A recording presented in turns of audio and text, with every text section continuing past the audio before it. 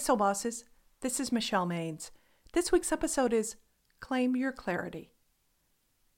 In the May series, Claim the Real You, we're talking about how to stay authentic. Being genuine seems like the obvious choice, until you stumble across parts of yourself you may not like much. You might think glossing over those parts is the only way out, but there's a better option. See what needs to change and keep a sense of humor about whatever isn't quite Instagram ready. Staying genuine was Marco's challenge. His friendly chat with his former co-worker Lori got serious when he told her he had been laid off. "I have a favor. Will you act as a reference for me?" he said tentatively. "Absolutely," Lori cried. "What a relief. Just post a LinkedIn recommendation. That should help jumpstart job offers." A few clicks later, Lori sat shaking her head. Her first thought, looking at Marco's profile, was, "Who dat?" Lori took a deep breath when Marco called again. "What's the hesitation?" Marco asked. "I thought you were my friend."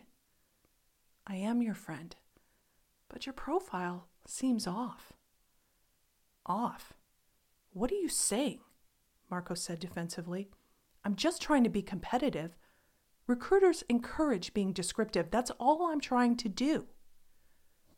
"I understand, but working on a cross-group team isn't exactly strategic development, and managing a program doesn't qualify you as a member of the management team." Lori's voice softened. "Just be who you are.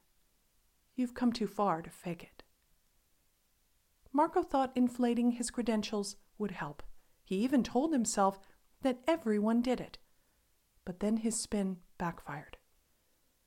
Have you ever had a situation like Marco where a little illusion led to a big, slippery slope?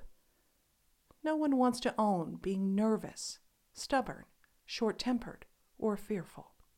However, the only way to become the person you aspire to be is by building clarity. Think of yourself like a creative, wise CEO. Who's your ideal employee? Someone with a good-natured sense of their shortcomings, or the person trying to bluff their skill set? That weakness you can't unsee is valuable, even if it doesn't feel like it at the time. Claim clarity as your ally. It's a must for staying authentic. Then use the soft skill of discernment to release judgment and make peace with where you are. Here are 3 ways to do that.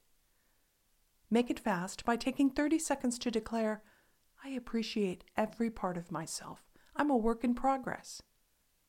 Make it deep by taking 30 minutes to reflect on Marco's story.